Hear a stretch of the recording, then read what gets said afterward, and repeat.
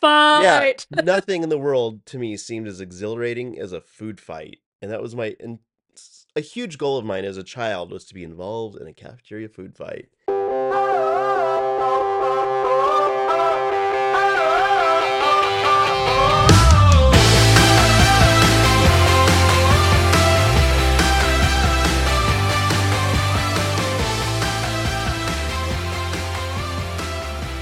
This is Growing Up Millennial, a podcast about all that media we loved in the 90s and the early aughts. I am Adri, one of your hosts, and a geriatric millennial who grew up in a tropical island. Today, I am joined by our one and only white man from our White Man's Corner, Seth Wilson, who I am contractually obligated to say is also my husband. Yeah, hi. Anyway, this is our last episode specifically recapping a movie starring the Olsen twins. That's right. No more singular piece of media content this season about the Olsen twins. Specifically a movie that they've starred in. Now, we will be having a little bit of a retroactive look back episode at the season with an award show situation. So, keep your ears peeled for that, I guess. Yeah. Ears open, ears peeled. I don't know what that means. Anyway, that being said, Helene couldn't join us today because she is sick, like, all of us at some point during this highly contagious season. So thank you, Seth Wilson, for joining me. Yeah, you're welcome and get well soon, Helene. Yeah, please do. I can't do this without you. Anyway, this episode is all about It Takes Two, which was released on November 17th, 1995, and directed by Andy Tennant. So, what is this movie about, you may ask? It is the journey of two identical strangers who meet accidentally. One is an orphan named Amanda, and the other is a rich girl named Alyssa. Alyssa's father, Roger, decides to marry a real person, for lack of a better word. You don't want to do a callback to last week? Last week. See you in Tallahassee. Or... See you next Tuesday. Yeah. Named Clarice. So these two identical strangers switch so that they can get rid of her. And also, I feel like the rich girl, Alyssa, just wants to have a mother figure. Mm-hmm. So she really likes the character Kirstie Alley plays in this film. Yeah. And in the process, Roger, the cellular magnet, meets Amanda's caseworker, Diane, who is the mother figure that I alluded to earlier. Yeah. It's played by Kirstie Alley. I should say Roger is played by Steve Guttenberg, who, this is like top cast billing for the 90s. Yeah. Kirstie Alley and Steve Guttenberg. And also the Olsen twins, right? Yeah. Anyway, that's the summary. Before we get into our deep dive, let's go into our 411 where we discuss our trivia, locations, notable people, which we kind of talked about already. Did you know, Seth, that Mara Wilson, who played Matilda, was considered for the roles of Amanda Lemon and Alyssa Calloway after Andy Tennant had seen her in Mrs. Doubtfire and Miracle on 34th Street. She was unavailable for this movie, so then they considered Christina Ricci. Okay. But she was also unavailable because she was doing Casper. Yeah, with Devon Sawa. Mm-hmm. It's an iconic movie from my childhood. Never saw it because my mom wasn't keen on us watching movies about ghosts, really. Really? Yeah. So does that mean that I now have the privilege and burden to show you Casper for the first time? I suppose. Man, that last scene with Devon Sawa was iconic. Don't spoil it. I mean, it's Seth. I think you know already. Yeah. But come on. It's been out for almost 30 years. Yeah. Thank you for that. For the math? Yeah. Anyway, as we said earlier, Kirstie Alley played Diane, may she rest in peace, and Steve Guttenberg was playing Roger. Now, the script was written by Deborah Deans Davis, and listeners of this show know or should know that I love to look at the writers for each script and look what they've done so far after that, or even before. And this one did not disappoint at all. She was a writer for Cosmo magazine. Then she became a director for AFI. And she also like wrote 40 hours of Pop Icon TV, including 3 of the first 13 episodes of Knight Rider. Like, what? Oh, wow. Then Paramount Pictures purchased 2 of her Cosmo articles to develop as feature films. Then she like dove into feature film writer. And she became like kind of this prolific screenwriter, which like she sold one screenplay for $1.2 million. Oh, wow, good for her. Oh. So she was mentored by Pete Bogdanovich, which is really awesome. Right? And like she pitched Little Rascals 2, which like got her a job for like a 2 feature production for Universal. Like, good for her.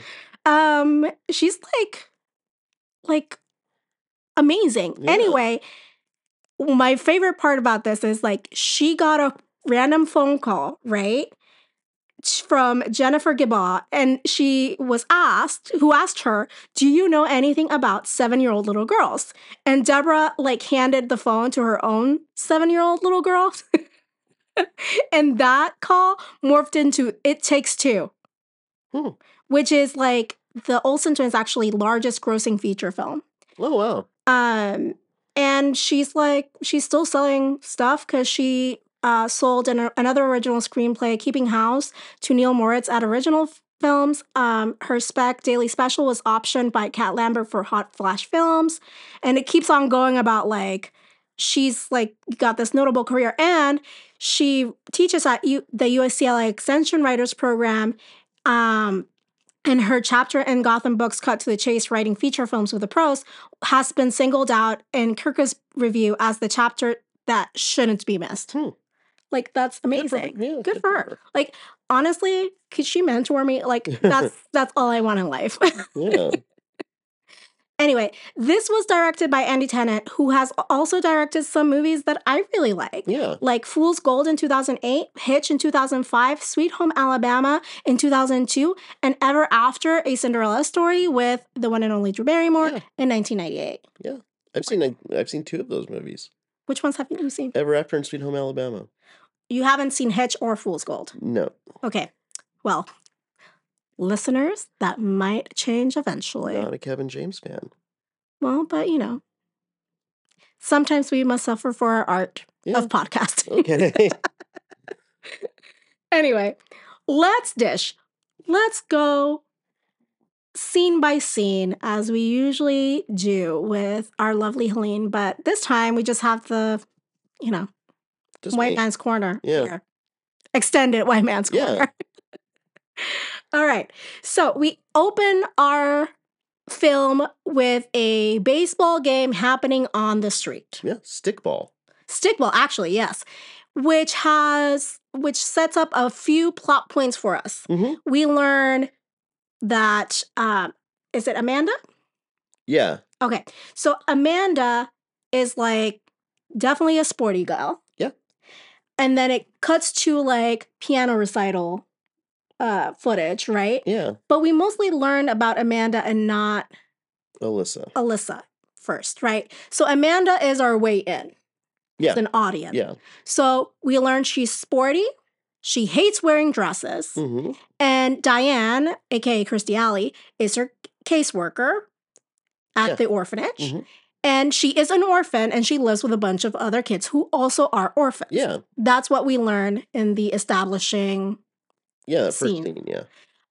Then cut to private plane. We've got Alyssa deplaning, and so we get like the contrast of these 2 girls look exactly the same, but they live very different lives. Very Prince and the Pauper type situation, right? All right. So what was your first response to this opening scene? I had really fond memories of playing stickball, so I like to see that. Yeah? Yeah, did you play stickball?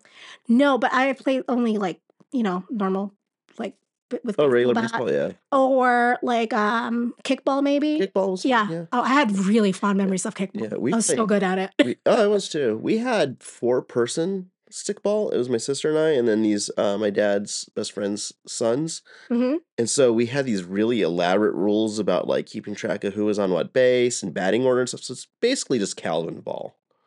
Well, we also learned that Amanda doesn't like wearing dresses because she has to go and wear a dress for this Oh, yeah. interview with a potential family that is looking to adopt, right? And the last name of this family, it is Chef's Kiss, Butt Kiss. Yeah. Ah, beautiful. And they live in Staten Island. Staten Island, home of the Wu-Tang Clan. Protect your neck. Anyway, so one of the kids tell him like, "Oh, they like collect kids. You're definitely gonna get adopted. Like, but it's not something you really want." Yeah. Which kind of we get that from Well, like it's the end of weird the because movie. she's like, Diane, why don't you adopt me? And she's like, they won't let me. I can't afford it. And meanwhile, like, these people in Staten Island live in a duplex and have like 1 million kids. And like, how can they afford to have all these children, but Diane can't?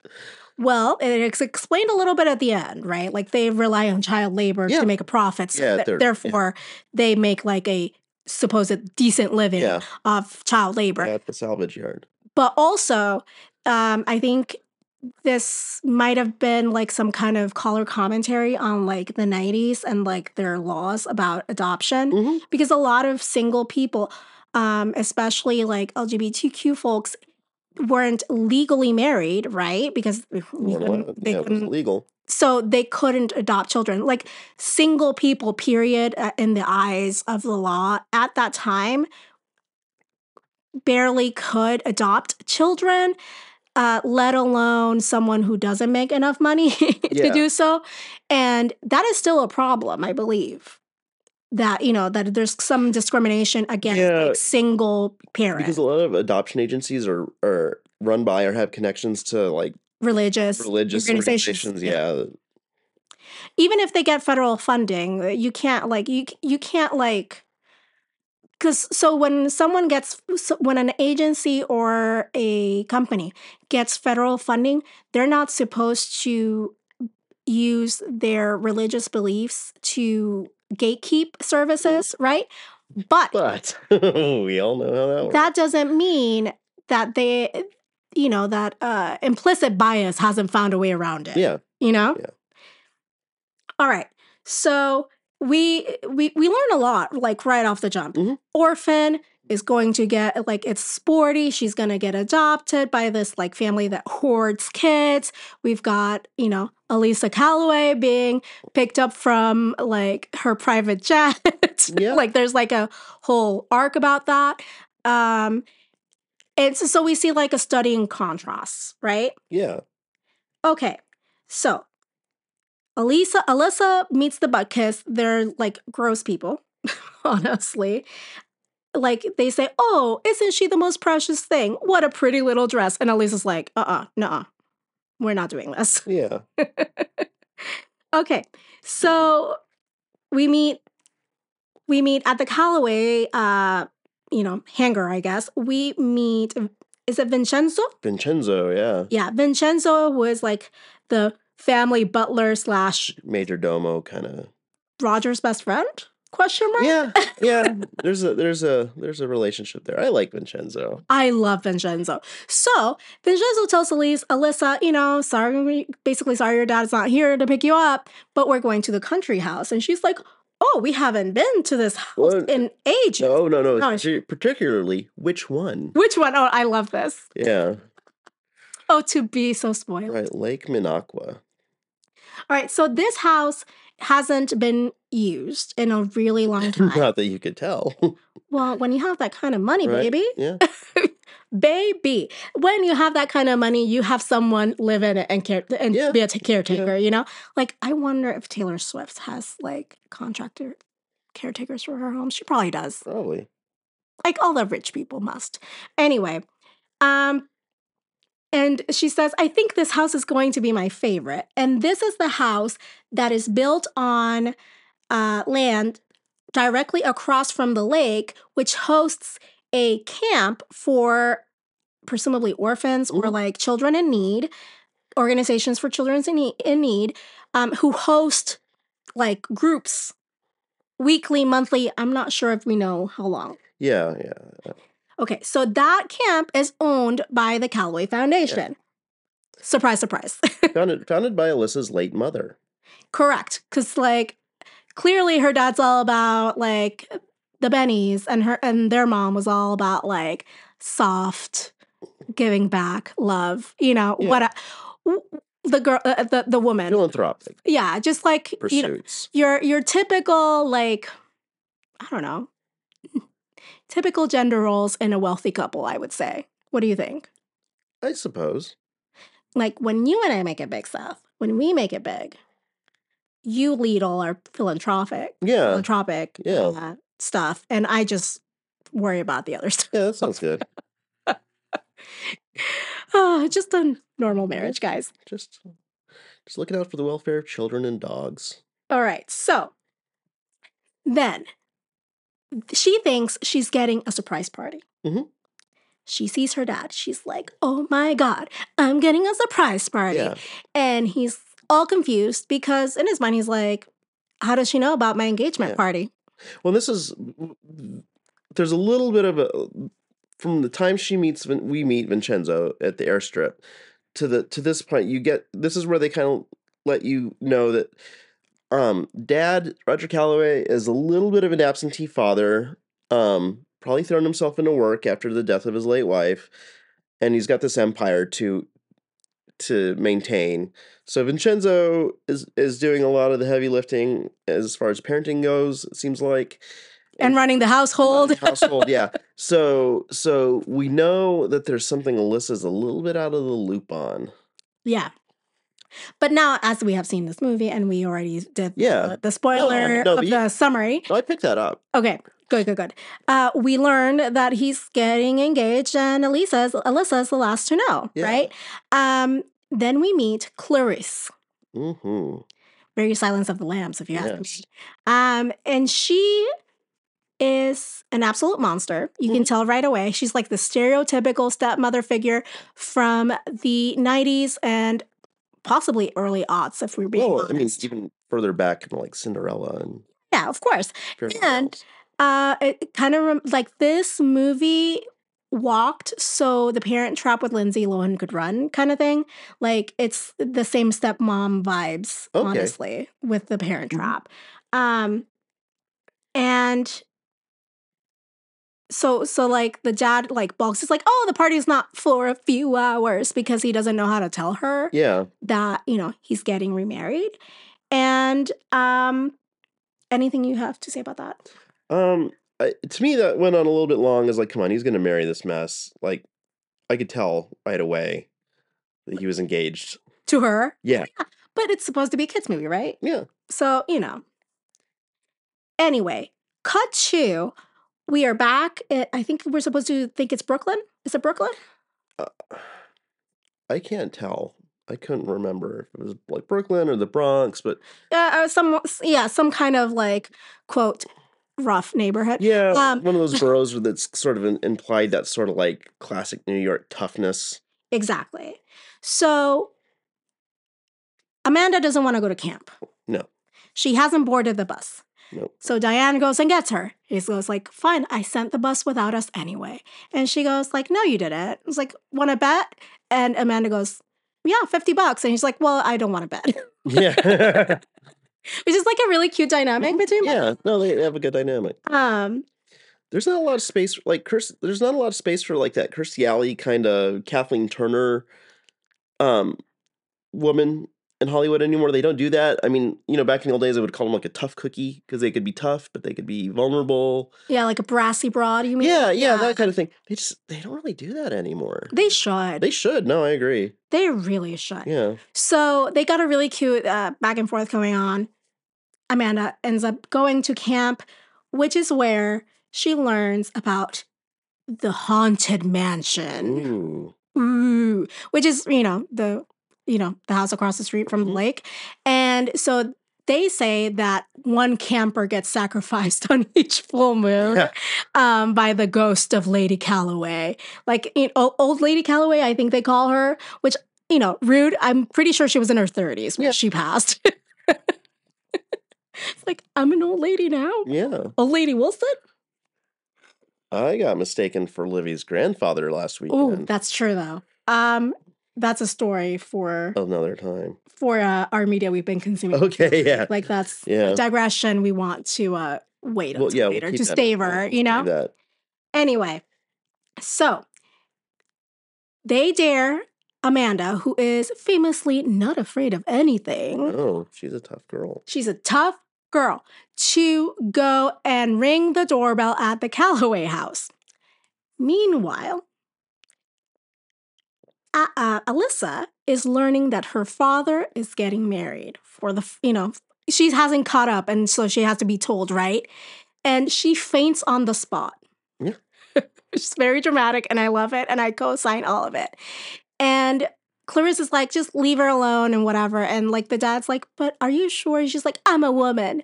Trust me. And I'm like, that bitch. I hate her immediately. Yeah. Anyway, because she has heard, what I didn't mention was that Elisa overheard her saying, like, of course, no wonder she's dead. The woman had no taste. I can't wait to redecorate this entire house. Yeah. And then Alyssa learns about the engagement straight after overhearing that. Yeah. So of course she's like, throws a little bit of a tantrum and faints, which, I mean, Alyssa girl, understood. Yeah. I would have done the exact same thing. Alyssa and Amanda? Yes. Are confronted with many, many life-altering events and handle them in stride pretty well, more or less. Yes. Over the course of this movie. So what she decides after her dad doesn't pay her enough attention, right, is that she is going to run away and be an orphan. Because why not? Why not? She has been with it, using her telescope, seeing what camp is like. Yeah. So she feels like that is fun also. So she's like, I'm just gonna run away. The beauty of this, the way that they set up these scenes, is that they are wearing overalls. Yes, they're different overalls, but not like adults are paying that much attention. And the same color shirt. Yeah. When they do this.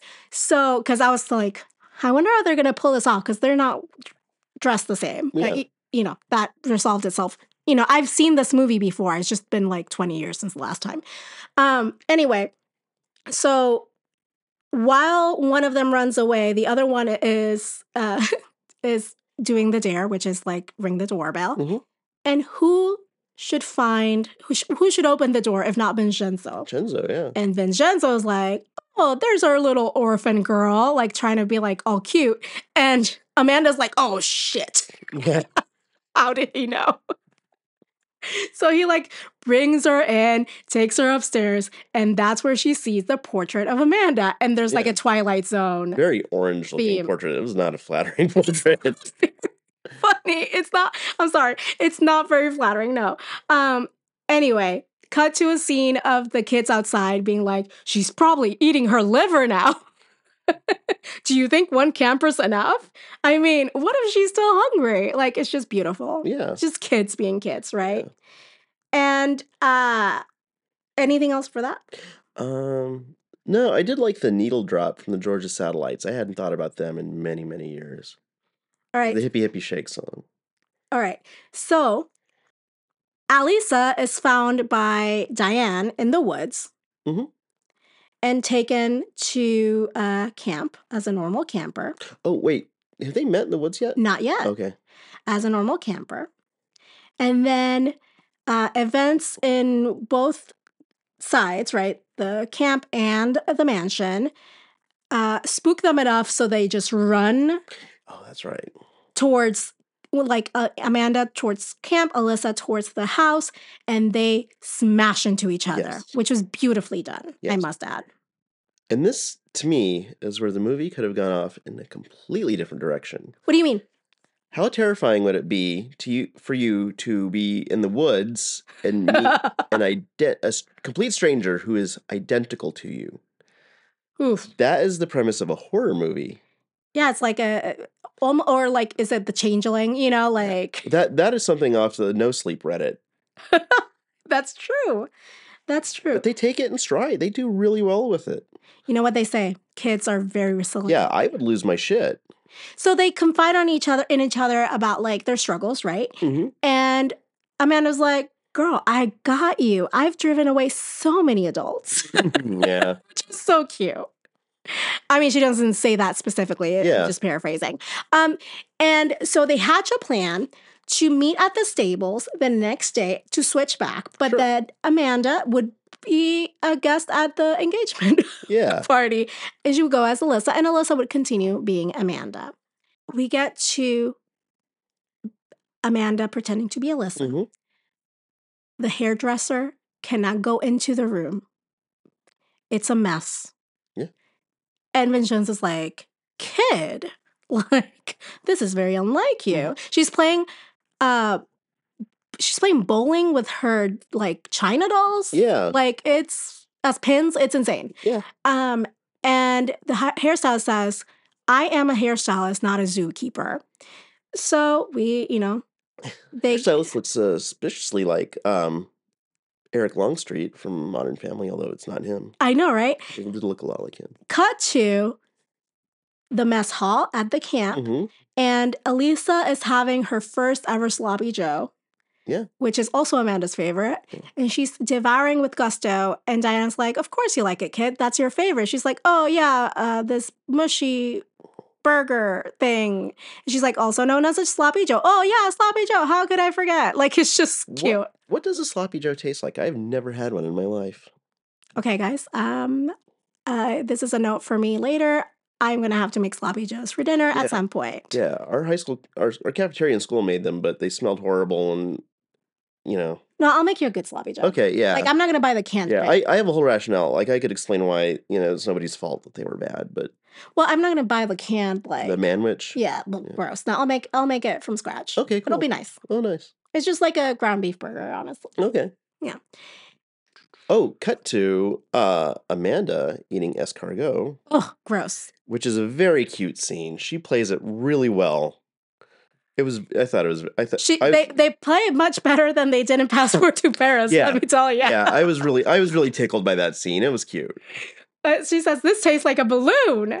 And the waiter goes, it's a snail, miss. And she goes, good. Nice. Chewy.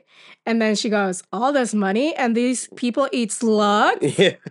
And I felt seen by that. Yeah. Don't you? I don't know. I'd give escargot a try. I am a 7-year-old kid at heart. That's right. How close does your culture have to be to the Malthusian edge that you're like, oh, I'll eat a snail. That sounds good. Gross. Anyway. Clarice comes to Amanda pretending to be Alyssa, mm-hmm. and she says that she wants her to play something. And Alyssa goes, whatever did you have in mind? Checkers? Dodgeball? It's just so cute. And Clarice goes, no, dear girl. And then she says, Muffy was referring to the piano. So Alyssa's like, fine, fuck you. Yeah. Go ahead. Oh, it's funny. Like those old money, sort of patrician types kind of expect us to take them very seriously. All matters. And they do shit like name their daughters Muffy. Ugh, gross. And there's like a joke later. It's like, he marries girls like Candy, Muffy. Yeah. But like those like little names. So Clarice makes this entire declaration of like, she's going to play the piano. And Alyssa tells her like, listen, bitch, I can't play the piano. There's no way. Mm-hmm. And Clarice says, if you embarrass me in front of these people, I'll make sure that you never play anything ever again. Have I made myself clear? And Alyssa goes, clear as glass. And Amanda, as Alyssa, goes, clear as glass. And she like takes her escargot and drops it into her champagne flute. Mm-hmm. before going into the piano, which is, again, chef's kiss of a move as a child. I'm sure as Olivia grows older, I don't think it's going to be as much as a chef's kiss, those kind of moves. But I hope I don't give her reasons to do things like that. I don't see you feeding her escargot anytime soon. I wouldn't eat it myself. Why would I give it to my daughter? Yeah. Come on. Then we have a scene where Roger's like, you think my daughter's asking for a little bit of attention? And Vincenzo says, I think she's demanding it. And that's because Alyssa, played the piano horribly and did a whole mess in front of everyone. Okay. So then we've got Amanda as Alyssa playing something. Yeah. Which is charades. Now, everyone's like, it's so weird. Amanda's never scared of anything. Mm-hmm. And yet here she is. So that's when the campers start thinking something's off. Yeah. But the most interesting part of this entire subplot of the campers seeing how different Alyssa and Amanda are when they switch places is that they're not the ones to ever put the pieces together. Yeah. It never really goes anywhere. Mm-hmm. Or maybe it's just meant to show us that kids see things adults can't. Yeah. I don't know. What do you think? Yeah, well, I think kids probably have a better grasp on her sort of behaviors because, kids sort of mask a little bit for adults. You have to ask, when you're a little kid, you have to act a certain way around the adults. You're a little bit more free around your contemporaries. True. Well, then cut to a scene where Roger is talking to Amanda / Alyssa, and he is like, hey, we need to talk about something. And she goes, whatever about? And he goes, Clarice, and she makes gagging sounds. So he's trying to be the good boyfriend in this, but still be a father. Yeah. And she tells him straight up, you haven't, That's another sort of movie archetype that feels just disappeared. That sort of Steve Guttenberg sensitive male kind of guy. Yeah. So, cut to scene in full moonlight at the camp. The boys are trying to figure out what happened to Amanda / Alyssa. They're like, look, it's the full moon. Let's see what's going on. And I guess they put a toad in Amanda's cabin. Yeah. And the toad is under the covers and scares Amanda. Yeah. And they go, see, that's not Amanda. She's not scared of anything. When I was a boy, I was also convinced that girls were completely scared of toads because I refused to touch them. I thought they were absolutely disgusting. Cut to a scene where Diane is comforting Alyssa / Amanda and telling her a toad, a frog, huh? Well, you know what? You should have kissed it.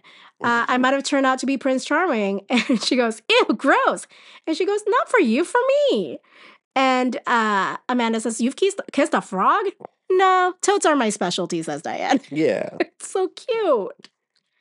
And then we hear about Diane's whole it's gotta be that can't eat, can't sleep, can't kind of love. Yeah. I think we also had it earlier. Back in the orphanage when she's sort of putting Amanda to bed. Okay. Or no, I think they were talking about going to camp. Anyway, cut to the next day. We have the girls, Alyssa and Amanda, at the stables going to switch around again to have, to return the order and balance to their world. And, Clarice is gone to the city for 1 week.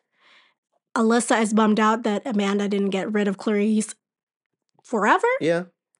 So then we know that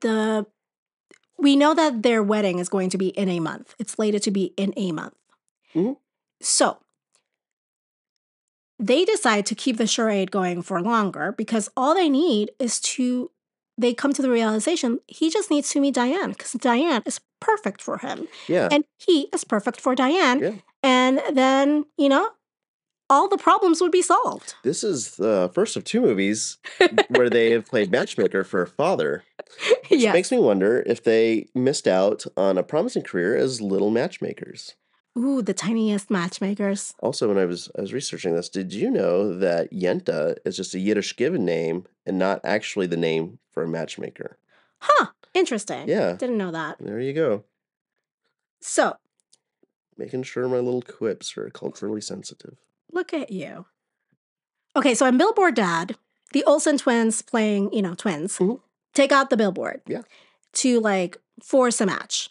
But in this movie, It Takes Two, they get on horses. Yeah. So they get Diane to get on a horse and Roger get on a horse, and then suddenly the twins, the identical strangers, I should say, disappear from the parental unit, and they don't seem to mind as much. Yeah, well, that was my main Kirstie Alley's horse runs away with her. Well, yes, that's true, but that was an effort by Amanda. Yeah. But just seems like they are not so concerned about the children that they were with once they meet each other. And you can tell the horse that runs away with her is not natural distress because its ears aren't pinned back, which to me signifies that this horse is not a method actor. Oh, well, it was trained to do so. Right. Still a very terrifying experience to be on a runaway horse. Oh, I would imagine even a trained one would be super distressing. So it's like a meet cute of I saved you, whatever, and then he is not looking where they're going and hits his head on a branch and has a little boo-boo and falls to the ground, and then she saves him. So it's like a saving of each other. It's a real nice meet cute. It's really cute. No notes, 10 out of 10, other than the fact that they don't seem to be very concerned about where the children are. Which is a thing that recurs through this movie. Yeah, no, honestly, this is 70s-led parenting. This would not happen nowadays, I don't think. Or maybe I'm just that much of a helicopter parent. Who knows? Did you just call me a helicopter parent? No, I'm sorry. I was agreeing with the thing you said right before that and reviewing my notes. I apologize. I think between the two of us, I'm more of the helicopter parent. Oh, I know. That's why I was like, are you kidding me? Are you calling me a helicopter? You? Yeah. Anyway, that's not for the mic. That's for later. Okay. And so then she goes, she has that, how many fingers here, cowboy? He goes, 6. And she's holding up 3. She's like, close enough. Yeah. Loved that quip. And they have lunch, she learns who she is. She's like, oh my God, I've always wanted to meet you. Thank you so much for the camp that you run for the kids. My kids are visiting right now and it's great, whatever. And who would call if not Clarice? Oh yeah. Who? Amanda, okay, so let's backtrack. Amanda is always not without gum in her mouth.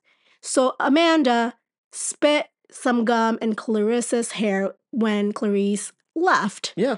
And now Clarice is calling from the beauty salon, letting Roger know that his darling daughter spit gum on her hair. And now she's having, it's like a whole chaos, destruction, whatever. Yeah.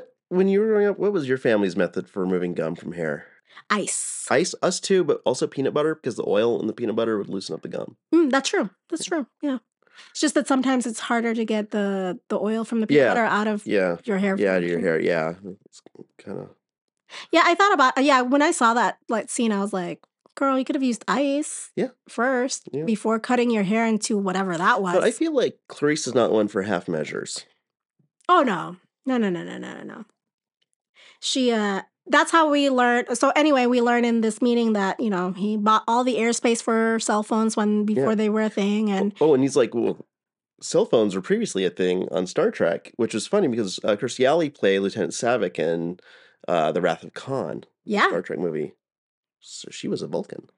Great callback. Thank you. Great callback.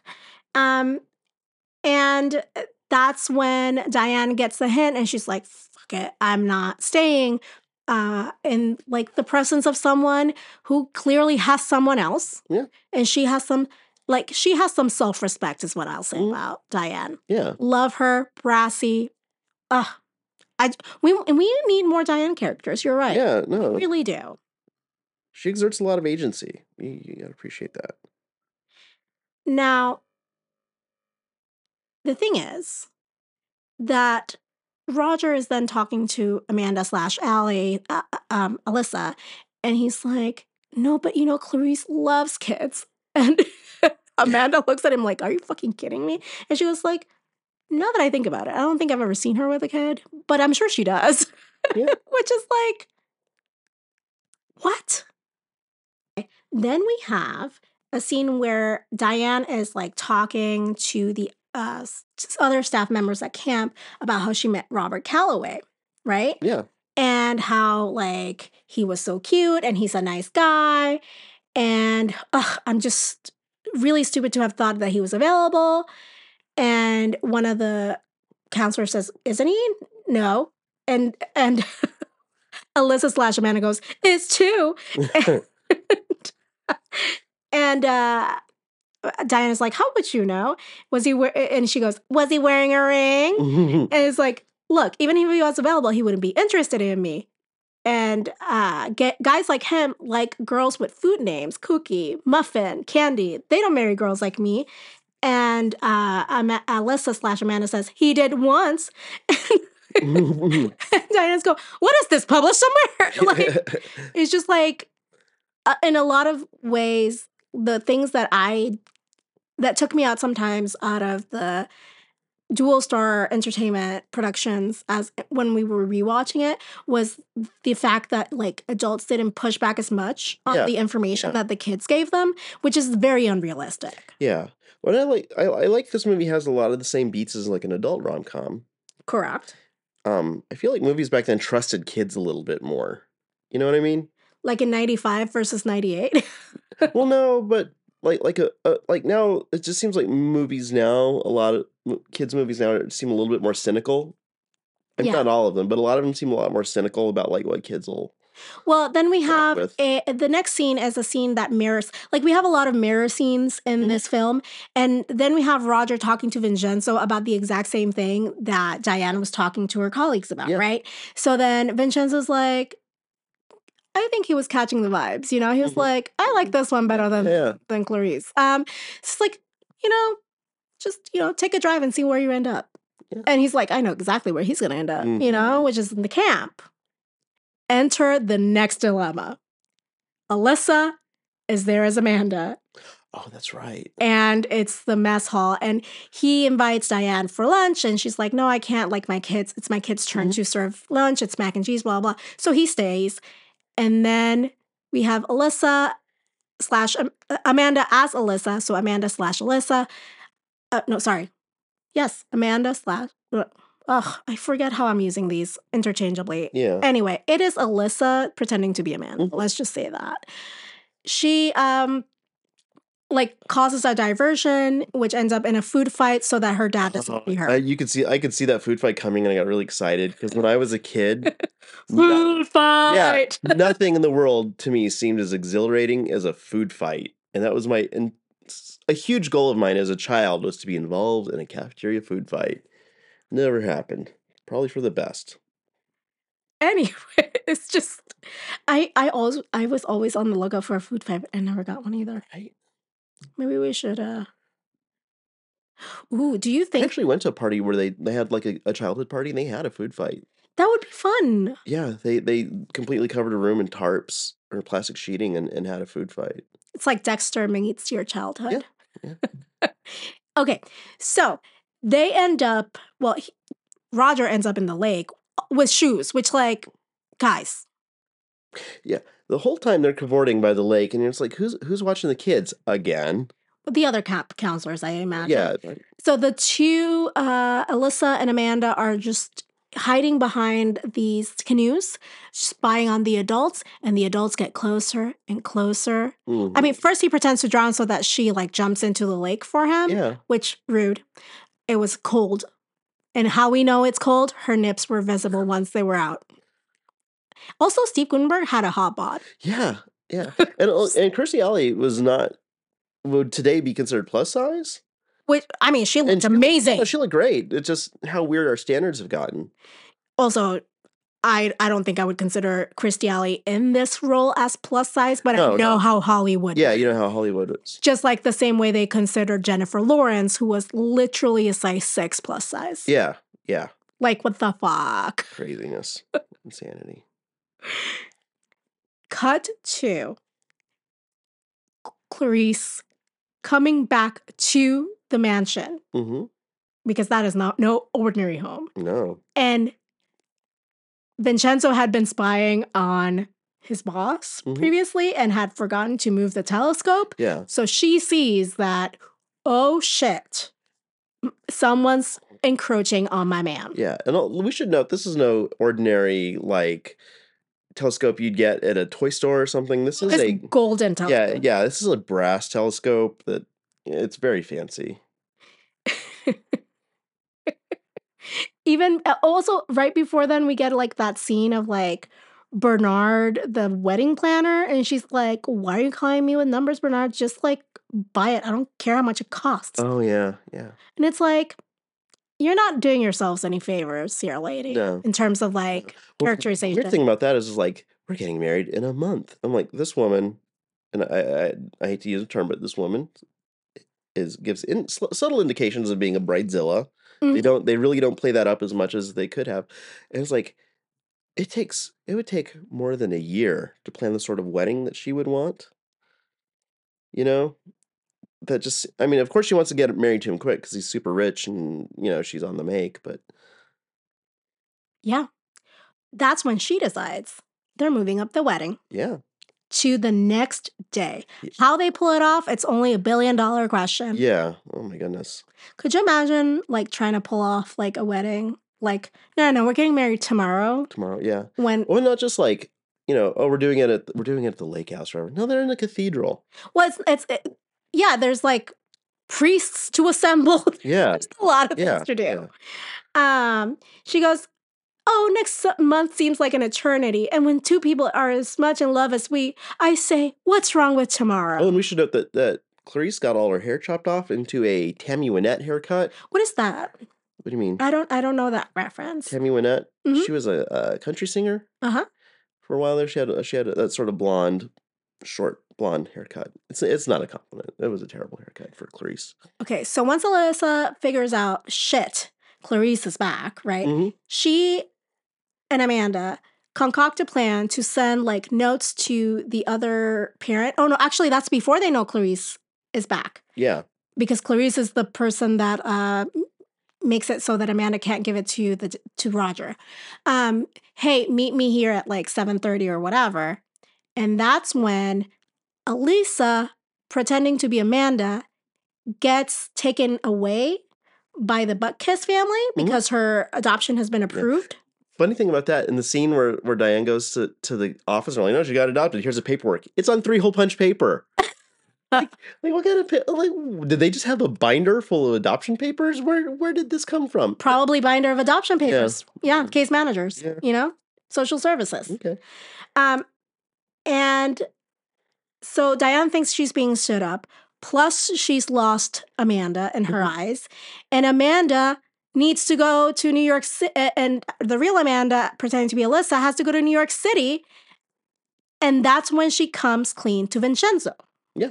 She's like, hey, Vincenzo, you've been Alyssa's caretaker for all these years. You know all her, bumps and bruises and freckles, right? And he goes, yeah. And that's when she's like, how about this one, big guy? How about this other one? She's like, oh my God, you are not Alyssa. Yeah. He takes that in stride too. I know. It's pretty great. Well, Vincenzo seems like an unflappable sort of guy, but still. So when Diane comes back to camp, thinking she stood up, she's like, low, low, low. And then she learns that Amanda has been adopted out. She's like, how could you do this?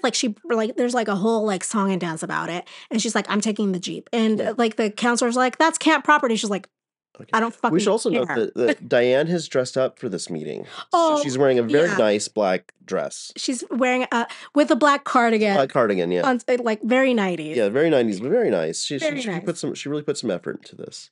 I think she looks great in every Yeah, in they're dressed really well. but they dress her really well for that. You know those like washed out like Levi's that are wearing? Like those 90s 501s sell very briskly on eBay. Really? Yeah, they're considered a bit of a fashion staple now. Well, I'm sure. So if you're, the listeners of this podcast, if your parents have those laying around, sell them on eBay. There you go. Make some money. So we learned that like everything is backed up, to get into New York City because of the wedding, and like it's a whole thing. And then we see little Alyssa / Amanda at the Butkus residence. Yes. And we learn that the Butkus have all these kids with B names that they changed. Like they even changed hers to Betty Butkus. Yeah. It's giving like 19 kids and counting. Duggars. Yes. It's giving the Duggars with like their... Except it's a multiracial group of children. But don't know if the Duggars would quite be... They use their like firstborn, like their only like biological child as a managing influence on the other kids, therefore creating like a tiered structure of power within the household. Yeah. And so they are also employees of the salvage yard. So, yeah.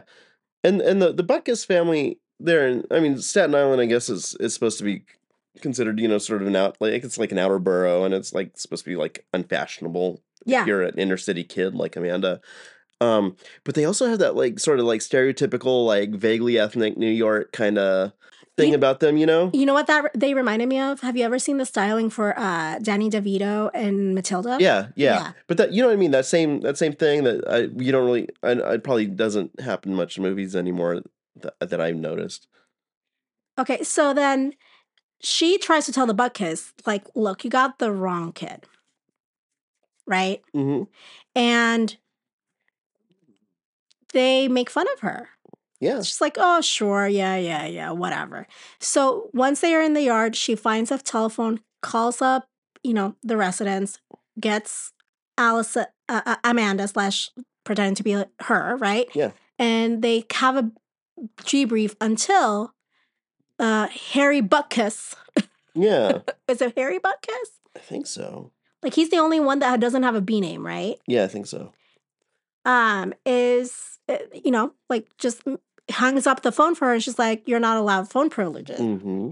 And that's where the kids start making fun of her and like bring her a tinfoil tiara and everything. Oh, yeah, they make a crown out of an old can and wrap a burlap sack around her and make her sit on a toilet and call it her throne. And it's all very cruel.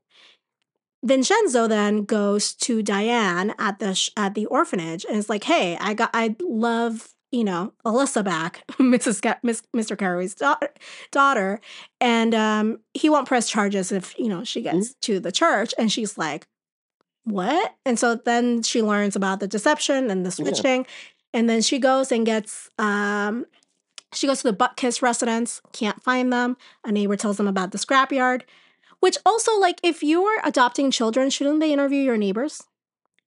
I would imagine. And, like, the neighbor was real, like, lackadaisical about telling, like, yeah, why don't you think they have so many kids? It's because, like, whatever. Yeah, like, free labor. So I would think maybe this is just a movie about how social services fails children sometimes. Maybe so. Anyway, Vincenzo tells her, like, don't worry. If you ever get into trouble, call this number. She finds Amanda. Well, she knows that Amanda's at the scrapyard, but the Jeep, Alyssa is at the scrapyard, but the Jeep fails. So then she calls the number. And then she gets a helicopter. Of course, naturally. The helicopter lands in Central Park. Mm-hmm. New York geography is not very good at all, but especially here, like, how close is Central Park to this cathedral? I know. Was this an improvement? I don't think so. I don't know. Anyway. Excuse me. I'm sorry. Well, I don't know if it's an improvement or not, right? Yeah. But what I do know is that they land in Central Park. The wedding is happening. We've got Amanda as Alyssa putting one petal down at a time. Yeah. As a flower girl. Yeah. Which honestly, if at my wedding, Jackie was our flower girl. Yeah. If Jackie had done that, I would just bust out laughing. Like Were you ever flower girl? Yeah, I was. Yeah, For a few people, actually. Oh, nice. Yeah. More than one repeat performance. You must have been good at it. That or, I was the only child they knew. Right. It's like I was about the right age, you know, for that. Anyway, so we've got the flower girl trying to stall as much as possible. The bride freaking the fuck out, as, bridezillas are off to do. And one of the big tells here is she has lipstick on her teeth. Oof. Which is a detail I always like in movies. 2 or 3 examples I can think of are the teeth that are like sort of like an indicator of like moral rot or something's amiss. Or like you look great on the surface, but like when you look a little closer, you see the like hints of terribleness, you know? So Alyssa and Diane commandeer like a carriage in Central Park to take them, and those seem very romantic until you find out about all the animosity involved, the abuse involved, which is why I've never taken you on one. I never asked for you to. I know, but it's just supposed to be romantic, and I don't. That's not my idea of romance. That's not my love language. Yeah, I know. Now Prada. Gucci, Chanel, Louis Vuitton, Christian Louboutin. Those are more my speed. Yeah, that's your thing. Anyway, that being said, so Clarice like literally sprints down the aisle like she's breaking a world record in a wedding dress. Yeah, and her poor father dragging him she's like the worst, honestly. Absolutely. And she says, I do. And right at the moment that Roger is thinking about whether or not he wants to like hitch his, carriage to this hot mess, in walks Diane. And the real Alyssa. Yeah. And he says he can't marry her. Can't do it. So she slaps him, right? Then she tries to hit Amanda. Yeah. He doesn't let her. And then once it's like Vincenzo stops her and says, if you try anything, I'll pop you a good one. And I was like, Vincenzo would not put his hands on a woman. They did my man dirty with that line. Well, extenuating circumstances, I will say. Yeah. I would never really hit anyone, but if they tried to hit Ollie, I would.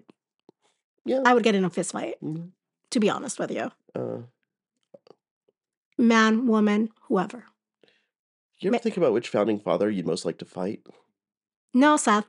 Is that your Roman Empire? No, my Roman Empire is a Polynesian expansion across the South Pacific. It's fascinating to me. All right. So then she walks down the aisle, tries to hit Alyssa,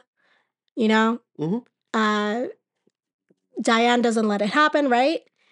And she goes, I've never been this humiliated in my life. And Alyssa goes, wanna bet? And so she she like steps on the skirt of the train, the skirt of the dress, the train of the dress, and she rips it, leading us to learn that she's wearing granny panties under that, guys. Well, and also like stockings, garters. And this is another area is like there's a little bit of PG cursing in this. Yes. And then there's like you see a woman's underwear in this. So there's another. It's like they used to trust kids a little bit more with this sort of thing, Yeah. Well, of course now you'd have some like beardo making a video in his truck with front-facing camera talking about how this was grooming, but they just used to trust kids more. Anyway, they meet again, Roger and Diane, and they go, I guess we're even.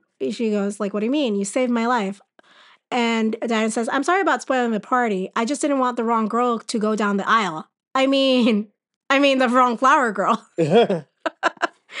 And he goes, I think you got it right the first time. Yeah. And it was so cute. And so then he ends up like buying out the carriage so that the horse can have a home in the country because it was the horse that, saved him from... He saved this horse from a life of cruelty. And, the horse also saved him from a life of cruelty. Let me say that. And the girls go, told you, third time's the charm, because it's like the third time they meet and they kiss and whatever. Yeah. It's really cute. And they go, Roger goes, well, ladies, what do you have to say for yourselves? And they go, so kiss already. And that's it. And that's it, yeah. That's our... This movie is a real charmer. I have to agree with you. I really enjoyed it. This is my new favorite Olsen Twins movie. You heard it first. Yeah. Here first from the white man himself. Yeah. Usually we would have our white man's corner. Yeah. In this, but I've been popping off all episodes, so you're here. Yeah. Let's go to our Feminism 101, a pass-fail course. Does this movie pass the Bechdel test? I personally think it does, like on a technicality, because I mean, not a technicality. Actually, it's like Amanda's looking for a home, and she talks about other things that are not like, they're not talking about boys they like. Yeah. Maybe they are getting involved in adult romantic matters, but it's not necessarily all about like the man. Do you know what I mean? And Diane also talks about other things that are not like men and romance. Yeah. Also, does the Bechdel test, I don't think the Bechdel test has anything to do with romance. It's more about like centering man in the narrative. Yeah, no, it's, yeah.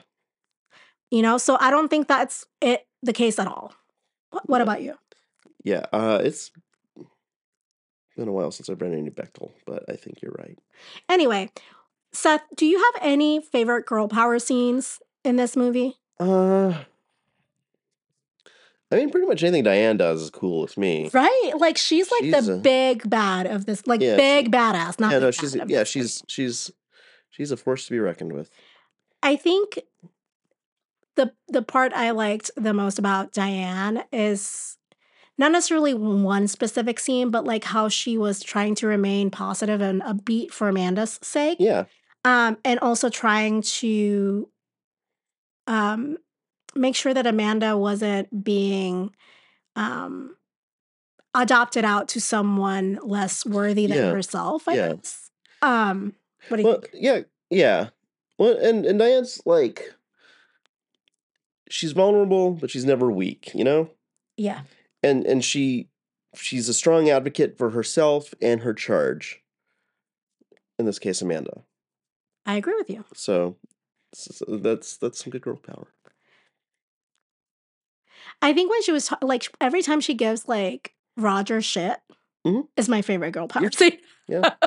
They had really good chemistry. That was like adult rom-com chemistry, you know? Yeah, I know. Yeah. But like, obviously there's like no like sex. Although a lot of rom-coms didn't have sex. No.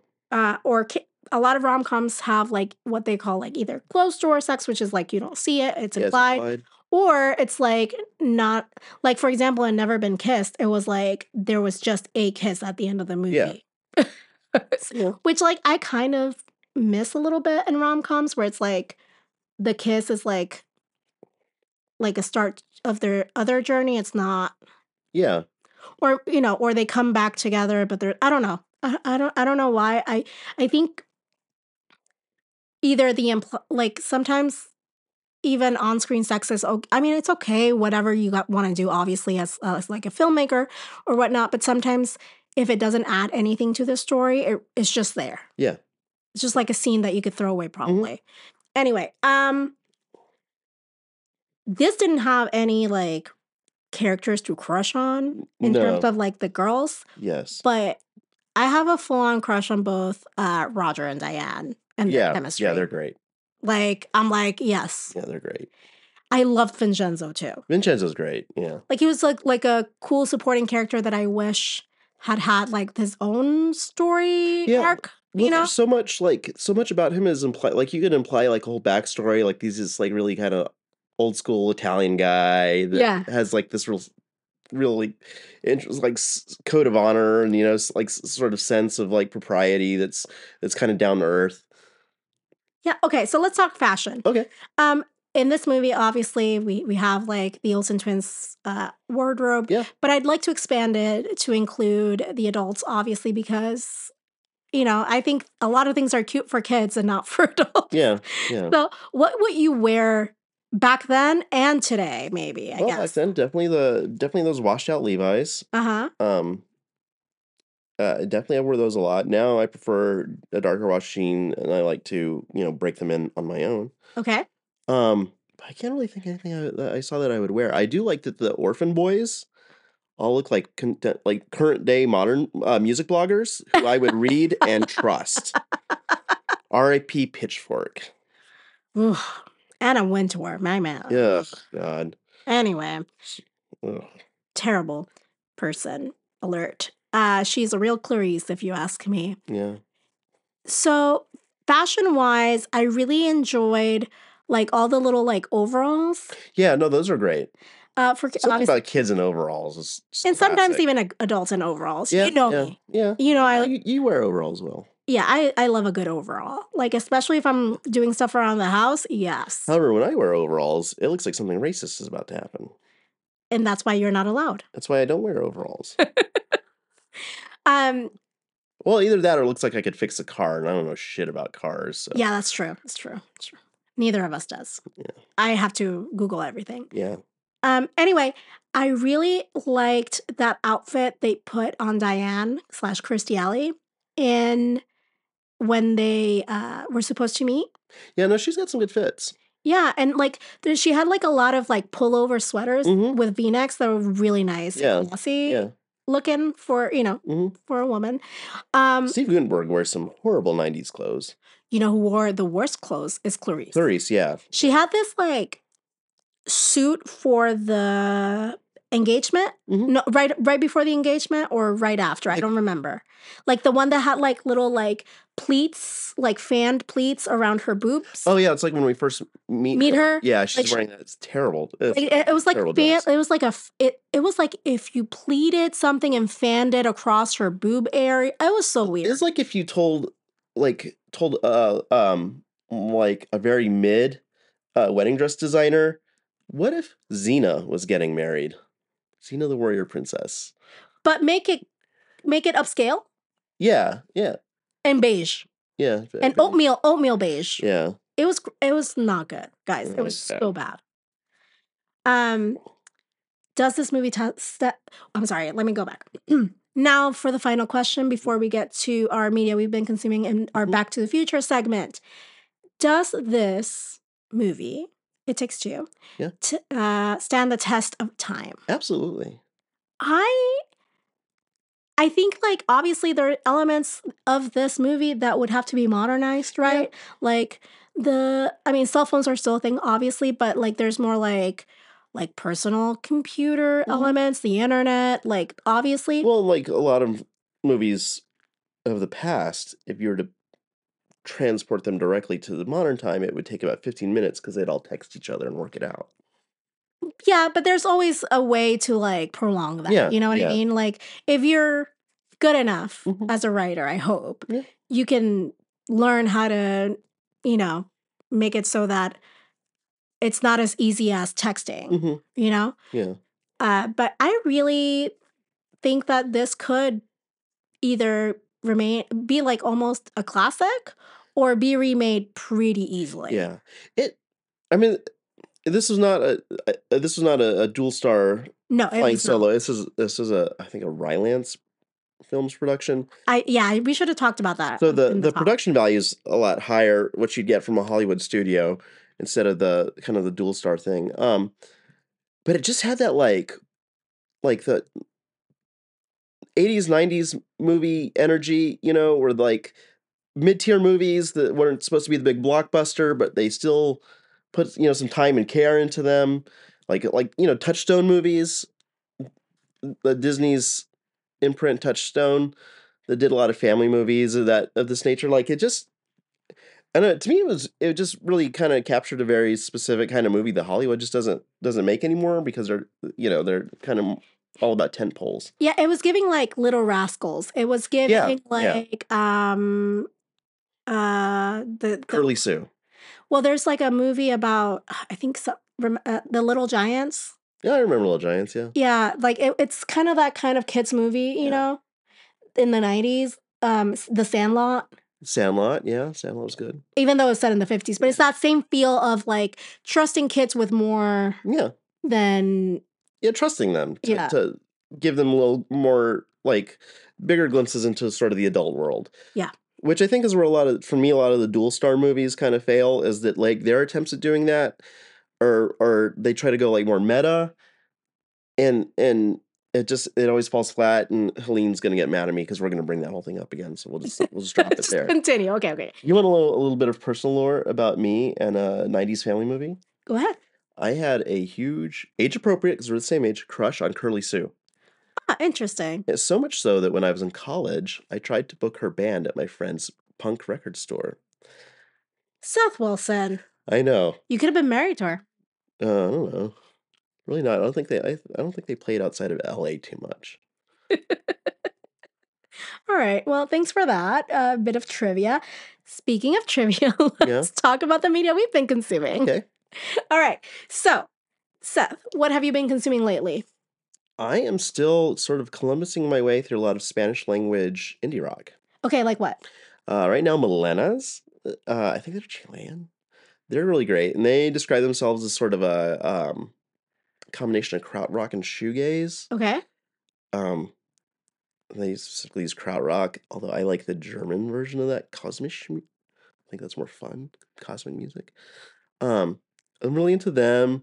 I'm not even writing these bands' names down because the Spotify, it just keeps the algorithm. Yeah, and it's just like, stop! It's too much, but it's so good, I can't stop. So, all right. So I've been watching this French series named Astrid on Amazon Prime under I think it's the PBS channel that also has almost like an, I'm gonna say it the book term and then you can tell me, an imprint of it that's like international. Oh yeah. And it's called Walter Presents. So it's a PBS channel on Amazon Prime, and it has like a subcategory, right? Oh, check that out. So this show, I'm already on season 3, is following a records like a person who works in the records department, the criminal records department. She is autistic. Her name is Astrid, as the name of the show purports. And she meets the commandant of the crime squad, and the commandant asks for like a specific crime file, and she brings her like related files that she kind of cross-referenced, had the same MO, same perpetrator, that no one could have like put together. And so that blossoms into a working relationship with some, kinks in the working relationship because of the neurotypical and neurodivergent like clashes. But they do it so elegantly, and like it's never really done, I don't think, with any malice. As someone who is on the spectrum herself, I see a lot of myself reflected on screen.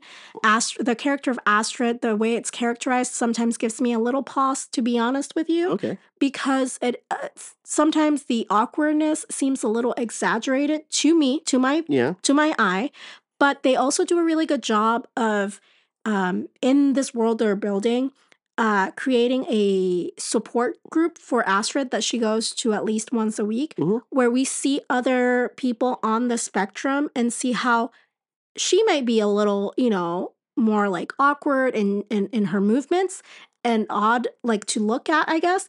But these other people are, again, it's a spectrum, right? Like some, like the person who leads it is someone more like myself, right? That is not as awkward as Astrid, who is more of I would say a stereotypical interpretation of someone on the spectrum, on the functional end still. But anyway, it has been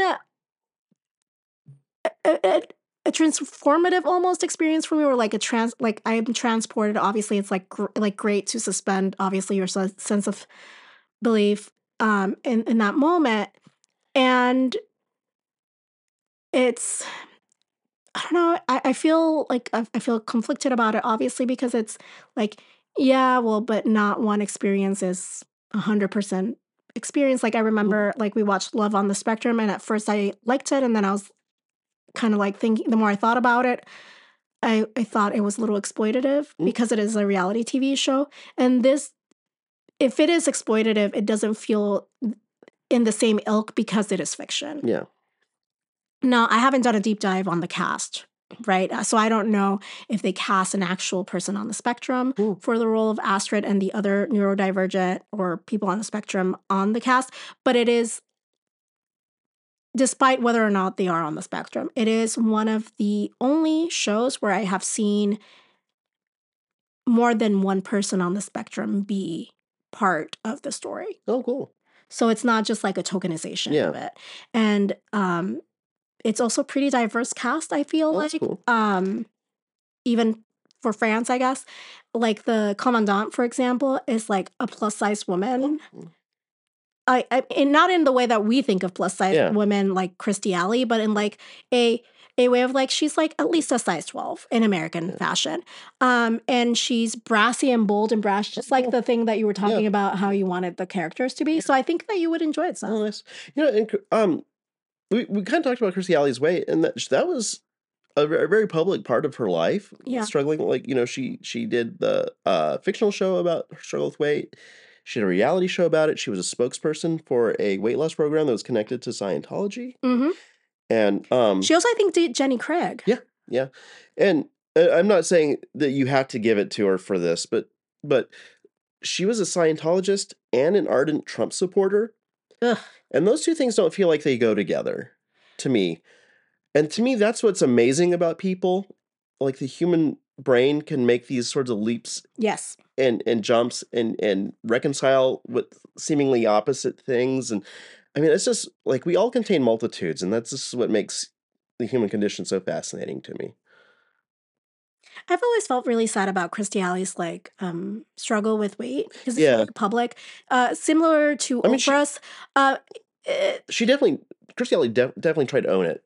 Yeah, well, but in the same way, like, Oprah tries to own it too. Mm-hmm. But like, yeah, I get it. Like, they were rich ladies with like immense wealth and privilege and everything it afforded them. And it's still like weight is still something that they struggled with. Yeah. And so as someone who also has struggled with her weight most of her life, even when I was definitely skinny and didn't think I was, it's just fucked up, right, in our society.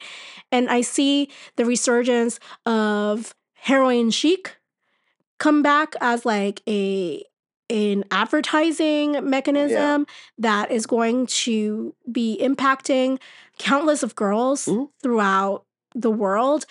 I'm just not here for it. No, it's not good. And like, yeah, a lot of people are like, woohoo, they have all the money. Why don't they? Whatever. But it's like, it's not that simple. No. Weight never is. No. Well, and people should feel comfortable in their own bodies. Yeah. And we shouldn't make them feel like shit. No. To sell them things. No. And on that note, see you next time. Yeah. Just a terrible, evil, anti-human system. I'm not going to say see you next Tuesday because we only see you next Wednesday. Next month. Kunwu. Anyway, with all that being said, as the poets of NSYNC gently told us in the early aughts, bye, bye, bye.